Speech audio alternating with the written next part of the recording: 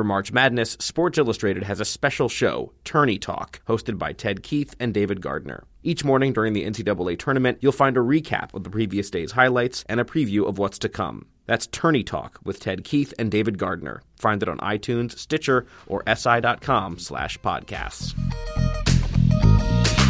Hey everyone, John Wertheim here. It's this week's Beyond the Baseline Sports Illustrated Tennis Podcast. We are at Indian Wells, which surprisingly is not as conducive to podcasting as you might think.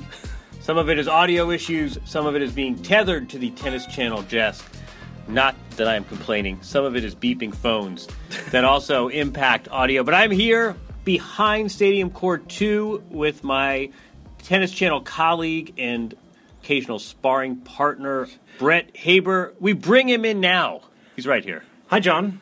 Good to see you. Good to be with you, as I am practically every morning, day and night. Yes. You are an analyst. You are a play-by-play guy. You are a host. You are essentially the face of Tennis Channel. I would argue that, but okay, yeah. And I start by asking, how'd you end up here? What's a nice guy like you doing in a joint like this? Seriously, how'd you end up here? So, yeah. I don't know the answer to this either. That's, I actually have to think about the answer to this. I grew up in New York City, and sneaking into the U.S. Open as a public high school kid back before Arthur Ashe Stadium was built, and as you know, or anybody knows who used to hang around that didn't have the high-priced tickets, you could, with a $20 bill, sneak in through Flushing Meadows Park and slip a 20 to one of the catering chefs who was out back on a cigarette break, and then sneak through the kitchen and get onto the grounds. And I used to do that. I was in the stadium for Connors Crickstein 91 that way. I was in my senior year of college. And then just always gravitated towards tennis. One of my first jobs in local news was in Cincinnati, obviously a big tournament there. Got connected with some of the people at the tournament, Paul Flory and Phil Smith and those guys, and then started becoming friendly with some of the American players. And when I got to ESPN, I hosted SportsCenter for a couple of years. I became the tennis guy. And I think Robin Roberts was very much the tennis woman. Really? And I think that she covered Wimbledon, and ESPN didn't have the rights to anything back then particular. So when we would go cover the majors, it was just as a reporter to do news of the day and that sort of thing. We didn't call any matches. But Robin, who had been doing that, I think had to go do the Summer Olympics in 94. 94, was that a Summer Olympic year? Was it? Anyway, she was Barcelona. And she had to do an Olympics. Yeah. For whatever reason, she couldn't go to Wimbledon, and they asked me to do it. And it steamrolled, and I just sort of got more and more into tennis over time. What is it about this sport? I mean, I don't have a sense. I mean, I don't call matches, so I don't have a sense of what the action is necessarily like from a calling perspective. I mean, what draws you to this? What are the challenges? What's it like to call a tennis match? I mean, to me, I think it's what I find compelling is probably a lot of what players say they find compelling about the sport is that it's one-on-one and it's personality-based. I have never – I mean, I've called football and I've called basketball and I've called other sports. The fact that it's a 2-hour narrative and you can develop storylines and pieces of these players' personalities, and people who work with me know that I like numbers and metrics and advanced metrics, and that's fun, but I really like the color. I like sort of the marrow of who these people are and what has brought them to this place, this crossroads in their careers. So the fact that it's one person against one person outside of boxing, you don't really get that anywhere else in sports. I like telling that story over time. I like the rhythm of tennis. I like the places that we go, John. I feel like being here in March doesn't suck. Australia in January doesn't suck. Paris and London in the spring and summer doesn't suck. So, yeah, I just enjoy the compelling nature of the mano-a-mano of it. So the boxing analogy we toss around a lot in tennis, and I think that a lot of times it's really appropriate. But in boxing, first of all, you got 10, maybe 12, maybe 15. I mean, you got 3-minute rounds. Mm-hmm. And the other thing, too, is that every single moment could end the fight. That's not true in tennis, obviously. When it's 1-1 in the fourth set, and you've been talking, or, here in the third set, and you've been talking about whoever, David Goffin and Stan Wawrinka, whatever it is, pick your two players. Are there ever times where you're like, you know what, I got nothing more on Sarah Ronnie. There is nothing left in my arsenal to talk about. This sounds like John taking a circuitous route to advocate for his best of three for the guys at the Slams. I just can't imagine. There's only so much, there are a lot of players out here. There's only so much you're going to be able to say about Kazakhina, and 90 minutes into it, have you Do you have times where you're just like, I've exhausted it? Yeah, I think if you listen, it's a fair point, and as you know, I'm pretty serious about the research and the preparation, but even that said, there is only so much you can say about a player who's 18 and has played 11 tour-level matches. I think in matches like that, if you listen, you'll hear the rhythm of the commentary sort of start big with a lot of information and then kind of wane as the match unfolds, which, if you think about it, is not necessarily a bad play anyway. I mean, at the beginning, you want to set the stage, give context. Who are these people? How did they get here? Why are they here? Blah, blah, blah. And then, as it unfolds, let the tennis tell the story. So the fact that we run out of things to say as we should be saying less anyway is probably fortuitous. So there was a moment at the U.S. Open a few years ago where they couldn't find a broadcaster, and they said, you got to jump in. It was Raonic. I don't even remember who it was. Raonic so-and-so. They said, you got to jump in for a few games. And I said, you don't understand. I don't know anything. I've never done this. And they said, all you have to know is don't talk during the points. Right. You'll be fine. Why is that? What's the rationale behind that? The rationale behind it is that if you talk during the point, you will get a string of Twitter posts hating on you in the worst possible way. If you said Mother Teresa is an admirable human being, you will get a string of Twitter posts. If you said it during the point. There are, I mean, it's the sacrilege of the sport. Now, there are certain exceptions, and I think that you can bleed over into a point 1% of the time. I don't think it's a hard and fast rule, and I think every rule is there to be broken. I think in general you try to pace your stories to where you can say them in between points, you can say them on the even game when there's not a sit down and a changeover, and a lot of times you'll hear commentators, not every story fits in there, so you'll hear commentators start a story, pause for the point, pick it up after the next point, and sometimes that takes 3 or 4 points to finish a story. Look, I think every sport has its rhythms. Baseball is more conducive to sort of languid storytelling and that's where I was going with this. Exactly. Vince Scully does not exactly. That's where I was going with this. Yeah, listen. As we know, there are some rigid traditions to tennis, and one of them is in the booth is that you let the play speak for itself. And I don't think that's a bad rule, but I also don't think there needs to be a U.S. attorney's indictment anytime somebody speaks for 2 seconds over a point. You mentioned social media. I've seen broadcasters who are extraordinarily famous and well-regarded in the middle of extraordinarily popular broadcasts still check their Twitter mentions. Is that just, what's feeding that, and is that just kind of the new rules of the road? No, that's total hubris and ego. And now, the one thing I will say is that this is outside of tennis I'm talking about. Well, yeah, but I do not check my Twitter mentions during a match, but I do check Twitter during a match because I find that there's good information on there. Yeah, not all of it necessarily verifiable, but sometimes, a match that just concluded, people are in press for those two players, and they're tweeting out sort of some of the key things that people said. Stats come up. I think there's information, reaction from other players. So I view Twitter as sort of a news ticker of the old days. Obviously, none of it's not the same sort of emis that used to be. But yeah, I no. If you're checking your mentions and that's nonsense. But it can be a valuable, I think, data information tool. I will brag on you, as we say in Indiana. You do an extraordinary amount of prep work for this. I've seen your color-coded notes, and whether it's statistical or whether it's biographical, there's not a lot that eludes you. You come to play every day. Is that just the nature of men and women and draws of 96 or 128 and an awful lot going on? Is that personal? I mean, I'm sort of curious about your process because other people in your position do not prepare as you do. Yeah, and I think there are a couple things that feed that. One is probably my own hubris, is that I'm so intent on not looking like a moron, which I think is my default thing to look like. So I want to be prepared. I also, and you know this, and take this for what it's worth, you and I get to sit, and for matches, I get to sit in between people like Lindsay Davenport and Jim Courier and Martina Navratilova and Paul Annacone and Tracy Austin and Justin Gimelstob. These are people who played the game, and I, as someone famously wrote, I didn't play the game. And so if I'm going to sit there and hang with these legends, Hall of Famers, players, I feel like I have to be informed. I have to be able to ask the right questions. I have to at least hold up my end of the bargain, which is knowing the who, what, where, and when, and they can tell me why and how. And and just so over time it's sort of fed on itself, and I have this massive database. And the other thing is, having called other sports, there are services that can, TV play-by-play is so pervasive now with all these cable networks and nationals and regionals.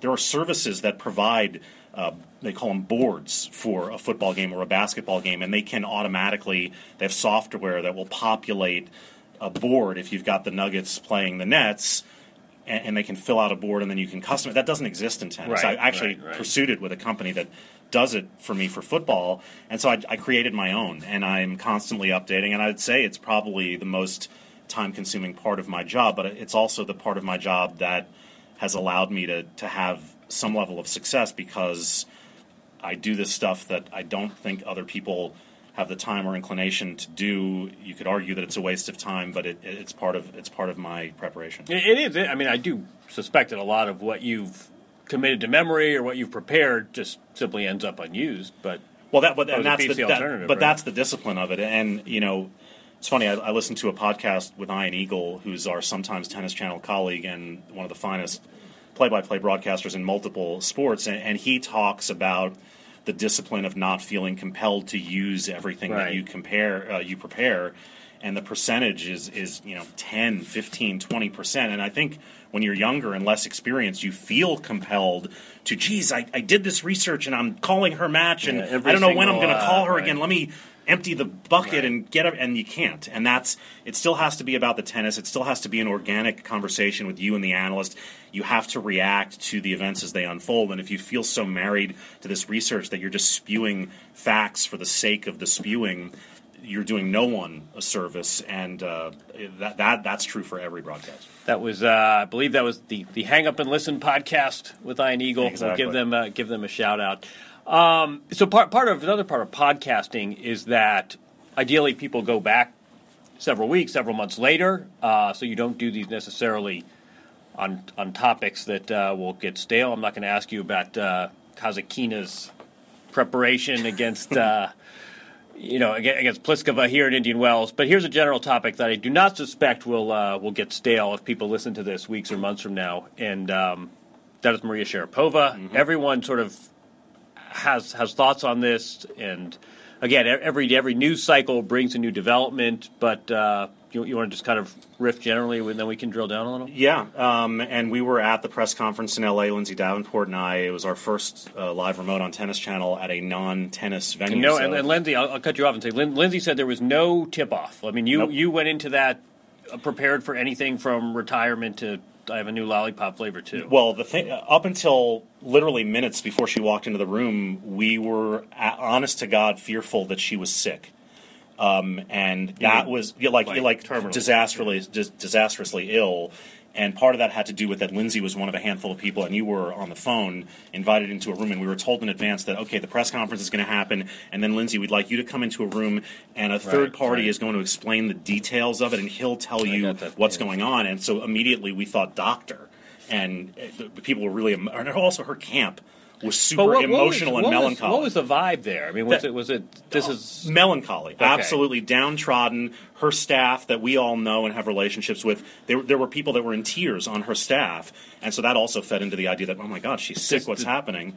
And this is something more than it's been a terrific career seeing you in Newport. Right. It was retirement was obviously the big rumor, and then after that got pushed to the side, we thought she was sick. So in that sense, we're glad that it wasn't that.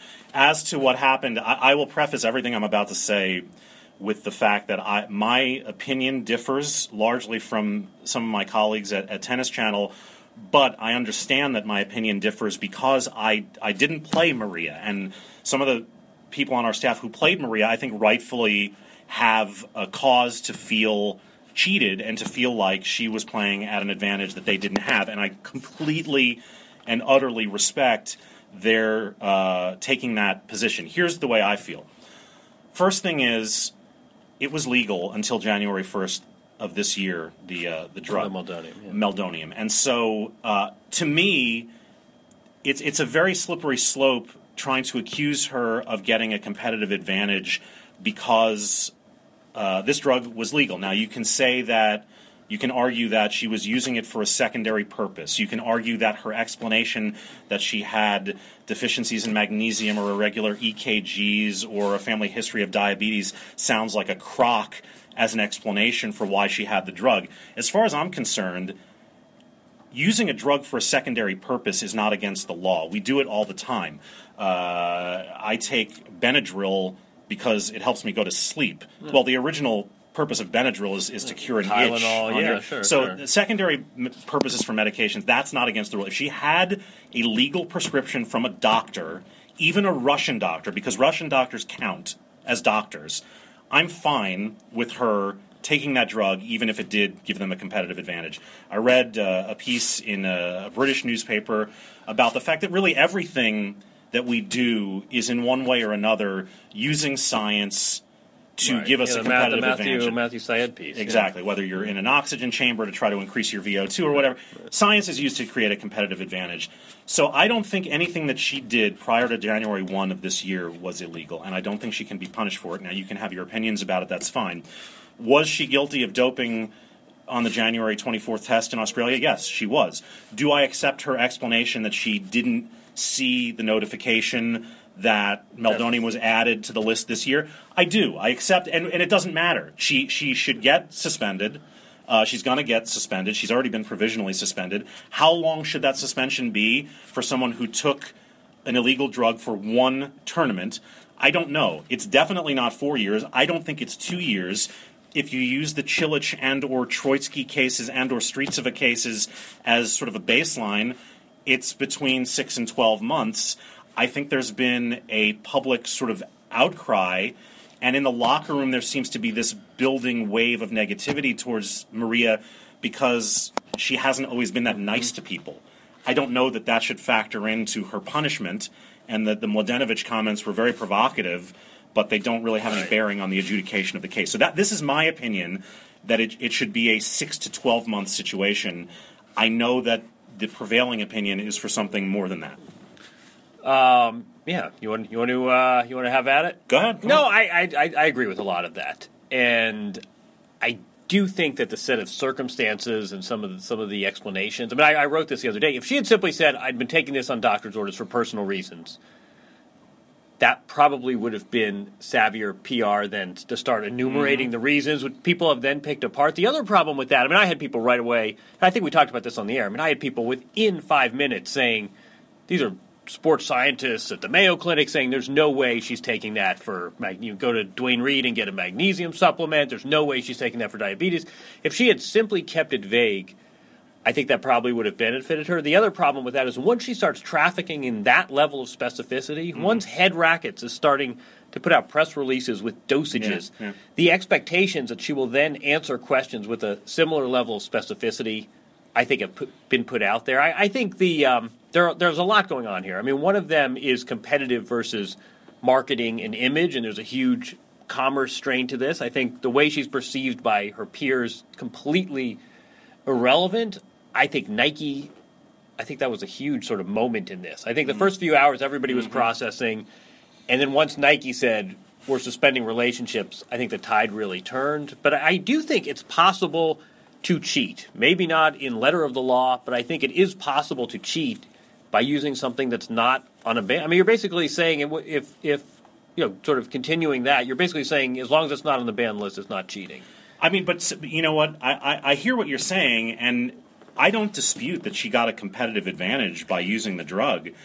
But at some point, someone has to draw a line. There has to be a line between what's okay to take and what's not okay. But otherwise, WADA could have a very subjective set of criteria for suspending people. So we've all said, okay, WADA's the organization.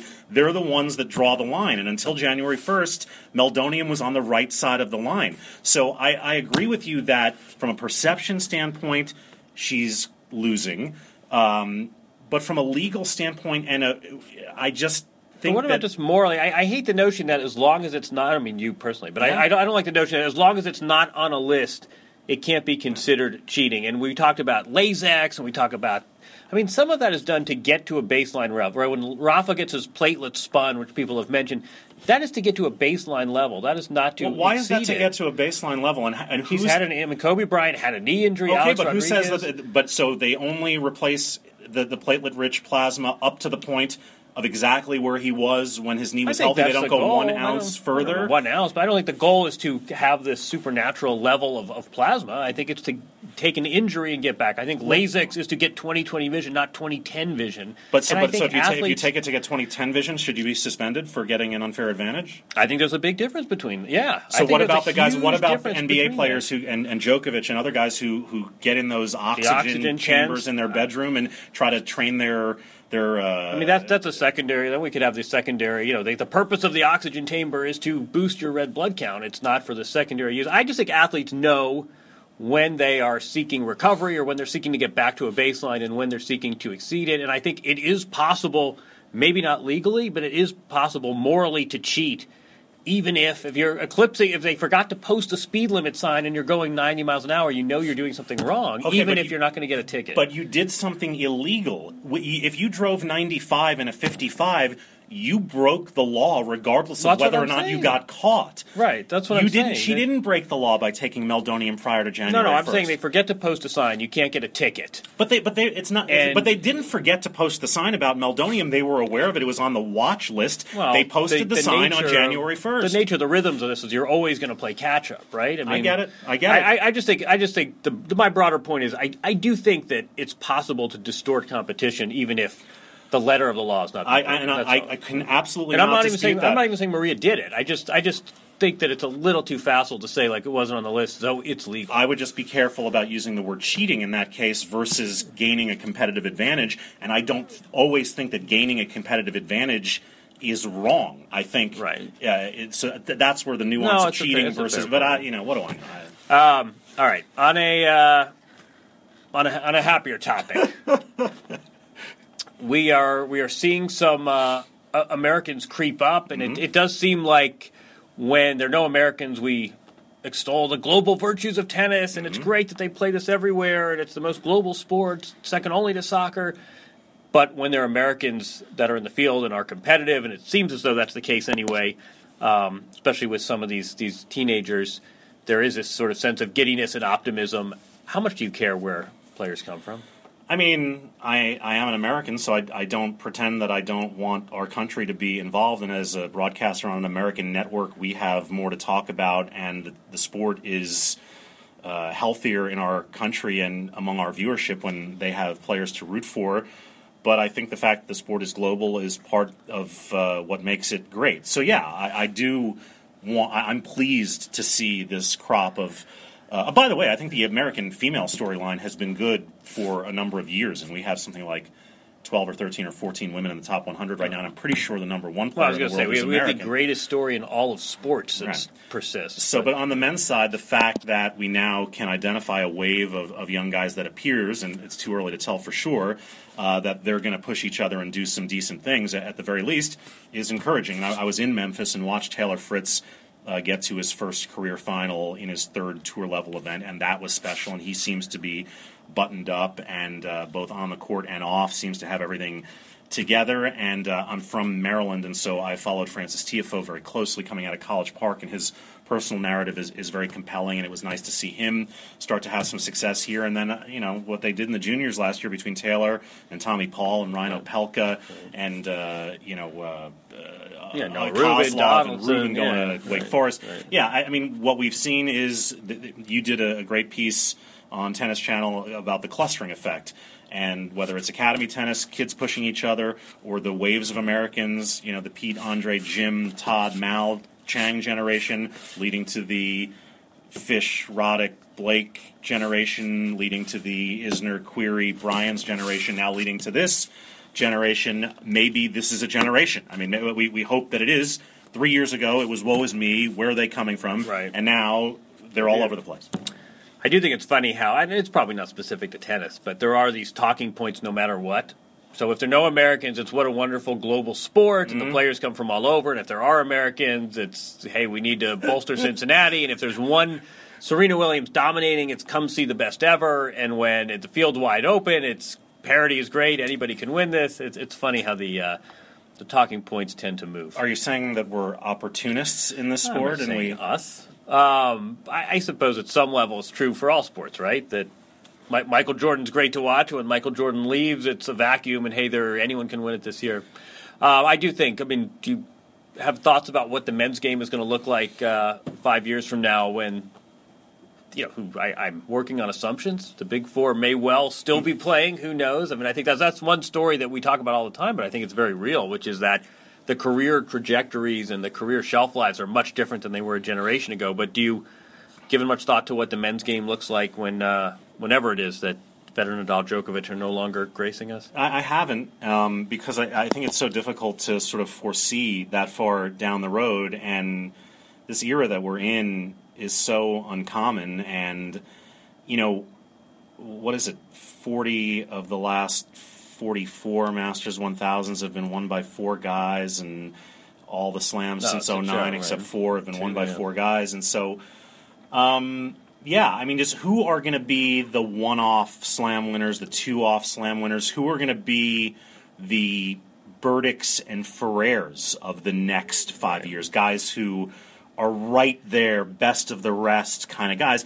I don't know who's going to populate that space. Are the guys that we see sort of in the 23, 24-year-old range right now that look like they're poised to fill those gaps, are they going to actually fill them? And to me, those guys are Kyrgios, Dimitrov, Sock, and now it looks like Zverev, Thiem, and some other guys. They're 21, or in Zverev's case, 18 to 23, 24. Nishikori, is he this phrase "lost generation" that we came up with? Is Nishikori, Cilic, Raonic, Dimitrov? Where are they going at 24, 25? Right. Cilic has his major. Nishikori's been to his final. I think Raonic, Wimbledon champion. Yeah, you said it, and I couldn't agree with you more. He looks to me like the guy, to use your phrase, buttoned up in every respect, from his coaching to his preparation. He seems like a thoughtful dude. He goes to galleries in Melbourne. He's doing the meridian tapping technique because he thinks it calms him down. He's apparently knows every intricacy of the ATP pension plan, health insurance, and this is a guy that could be a lawyer. And it just seems like he's improved himself. And the serve's always been there, the forehand's always been here. He's really committed to coming forward. Right. The match in Australia against Stan was like 86 net approaches. Right. His return is better. His backhand is better. His movement is better. He's dropped weight. All those signs point to a guy who sees what he needs to do to get where he wants to go. And I'm with you. I think we always get asked, who's the next guy? Who's going to be the one? And we didn't see Stan coming, and now he's got two. To me, Raonic is the next guy. More than Nishikori, more than Dimitrov, Raonic is that guy. I agree. I wish we disagreed. But, all right, finally, what's your, we don't prepare. There are no notes here. We're just talking tennis. What's your go-to story? You're at a cocktail party and someone says, "Oh, Tennis Channel." What's oh my God. What's your go-to?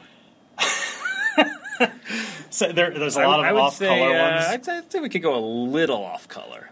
So there's a lot of funny stories on the Power Share series, which I've been a part of for the last 10 years. Yeah, that's the good. Courier. Right. McEnroe, Sampras, whatever. There's a funny story in Vegas a couple of years ago where we're playing Vegas, and we were all staying at the Las Vegas Hilton, which is kind of a second, third-tier hotel off the Strip. And we got an email during the week that we had the option, if we wanted to pay $100 a night extra, we could stay at the Wynn. And a couple of guys did it, but most of us were only there for one night. We just were like, all right, we'll stay at the Hilton. We're not going to go out of pocket for $100. So we get to the arena. We're at the Thomas & Mack. We're playing. And it's Andre, and that's obviously a home event for Andre, so he's not staying in a hotel. Pete's there, someone else is there, and McEnroe's there. And somehow Mac didn't get the email during the week that staying at the Wynn was an option, so he was stuck at the Hilton, and he was pissed about it. And he, had a spirited discussion with one of the executives on the tour about why he wasn't in the Wynn, and some people, and the guy in question said, "You know what, John? Let me cut this off at the pass. Here, you take my room at the Wynn. I'll stay in your room at the Hilton, and we'll call it even." And John's like, "Fine." And so he goes, "Well, what we didn't know at the time was that they had given John. You remember in the 70s, Elvis lived at the Las Vegas Hilton, and he had residence there. They gave John just to kiss his ass. He got the Elvis suite, which was this is not a joke. Look it up. It's called the Verona Suite. You can Google it. At the Las Vegas Hilton, it's 18,000 square feet with a pool and a courtyard. There's a gift shop in there. And so this unnamed person on the tour staff actually had that room now, great. And he called us all up and said, we were partying all night, and it was an all-nighter. And then at some point, someone said, "Hey, should we call Mac over at the Wynn and tell him to come over?" And someone said, "Nah." He found out about it the next week. Someone is going to devote a podcast solely to John McEnroe stories. That's a good one, though. All right, we hit our half-hour mark. That was fun. How'd we do? Do this more often. Anytime. We'll let the listeners decide, but good by my counts. That was fun. Thanks, John. Thanks. All right, everyone. That was Brett Haber, friend, colleague, sparring partner at Tennis Channel, with this week's SI Tennis Podcast. We'll do another one in 7 days. Enjoy the last few days of Indian Wells if you're listening to this soon. If not, check back every week. Thanks for listening. Comments, constructive criticism, always welcome. You know where to find us. Take care.